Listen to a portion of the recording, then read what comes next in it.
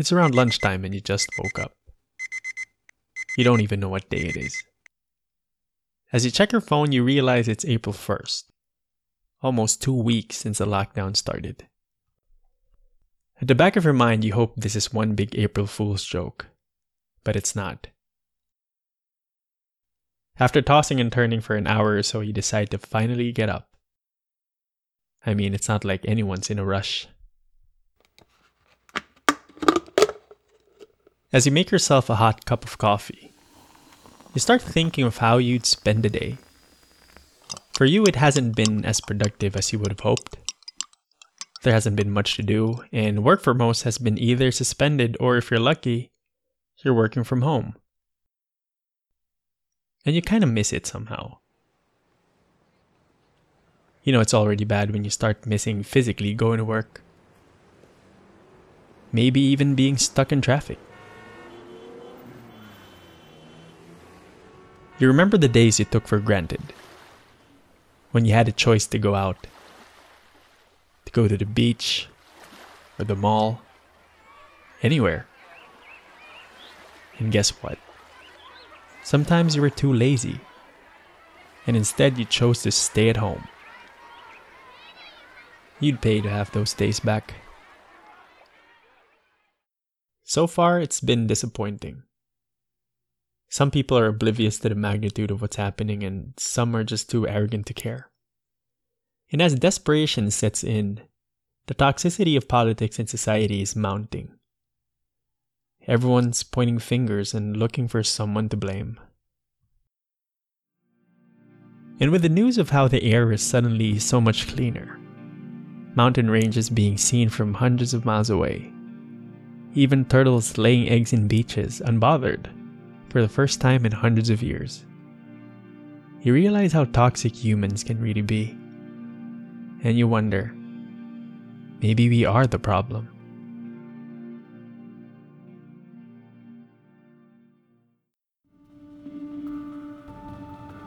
It's mid-April, and nothing has gone according to plan. The quarantine is extended for another 2 weeks. Total time so far? 1 month. Although experts say that by that time, it's highly unlikely things would be any different. And as people come to terms with the reality of what's happening, they turn their attention inward. Nowadays, it seems like everyone's up to something. And the illusion of having so much time makes people think that it's wrong to be sitting around.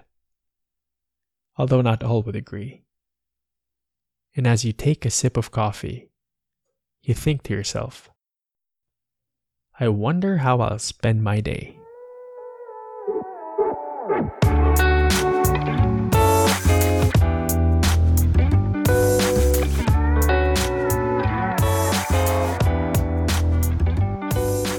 Hey, how's it going, everyone? Welcome to the second episode of So You Think You Can Lead.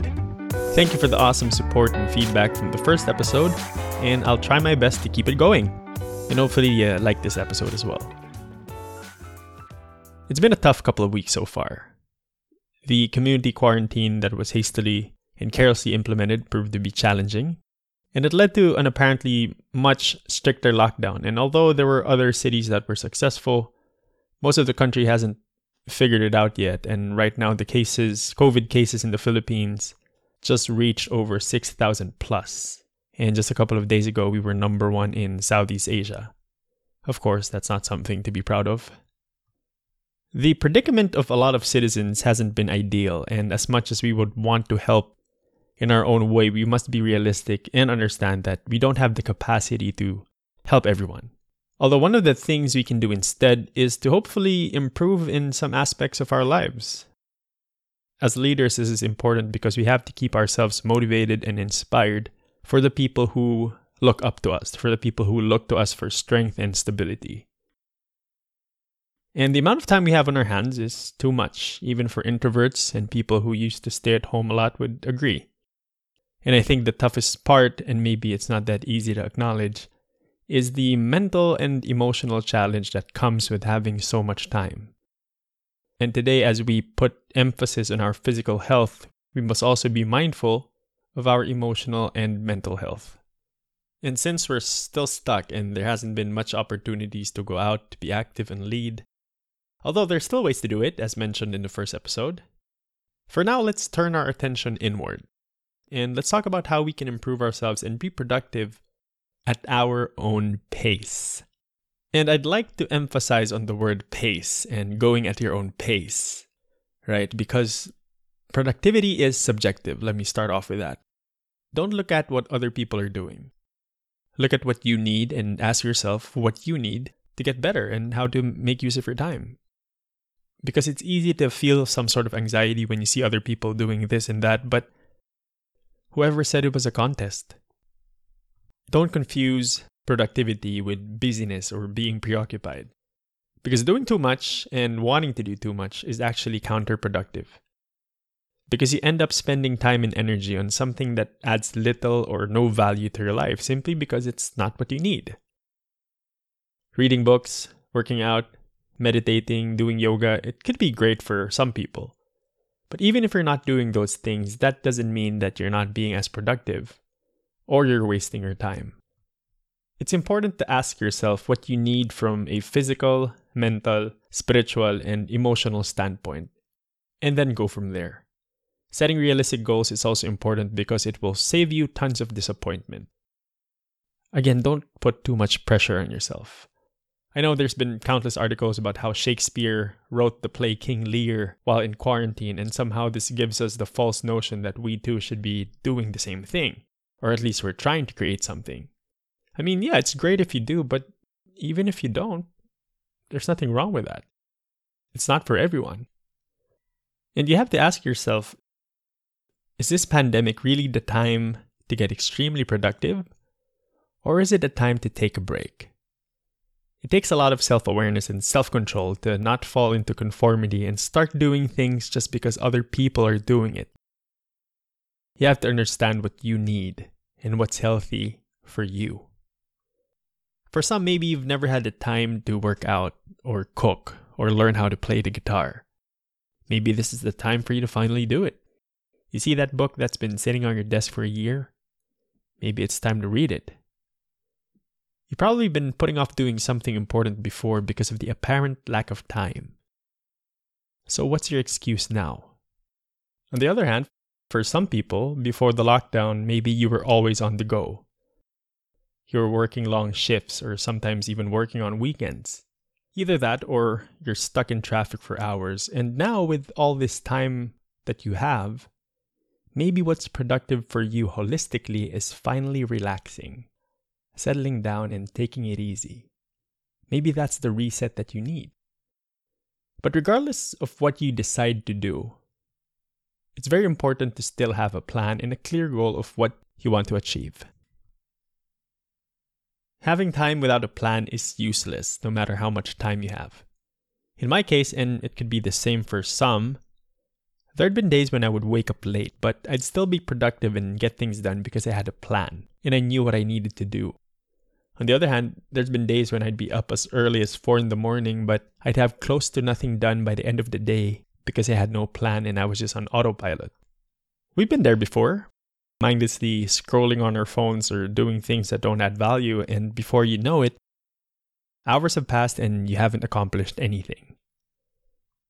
What can you do during this extended quarantine that will make you a better person? I don't think you'll ever get a chance to have this much free time again, ever. Unless, of course, another global crisis comes along and we're on lockdown again, but no one wants that to happen, right? It's either you decide to accomplish as much as you want, or just take time to relax and finally sit around all day. It's up to you. But it's important that you get better. Whether it's physically staying fit, mentally reading books, spiritually by praying, or emotionally by relaxing. How you do it is up to you. How you spend your time is up to you. Again, productivity is subjective. Go at your own pace and find what you need. But once you've found it, don't forget to do it. This pandemic should be a reminder of the volatility of life and how fast things can change. Time is valuable. And we owe it to society to be the best versions of ourselves once this entire thing settles down. Do you know why that's important? Somehow the world will need to get back on its feet, and it needs the best versions of you and I to help it do so. Use your time wisely. You don't have to sit around and do nothing if you're not comfortable with that, but also you don't have to come up with the next big thing. Pick up a book, or learn a new skill, or simply relax, recharge, catch up on your shows, reassess your life. Do what's best for you, whatever it is, at your own pace. Thank you for tuning in to So You Think You Can Lead. Whether you are a part of JCI or not, I hope this podcast can be a safe space for you to learn new things and think outside the box to be of service to others. Join me again next time as we continue to find ways to create positive change in our communities. If you like this episode, please don't forget to subscribe and share. Once again, this has been Jed Manguera, the 2020 president of JCI Lipa. I'll see you again soon.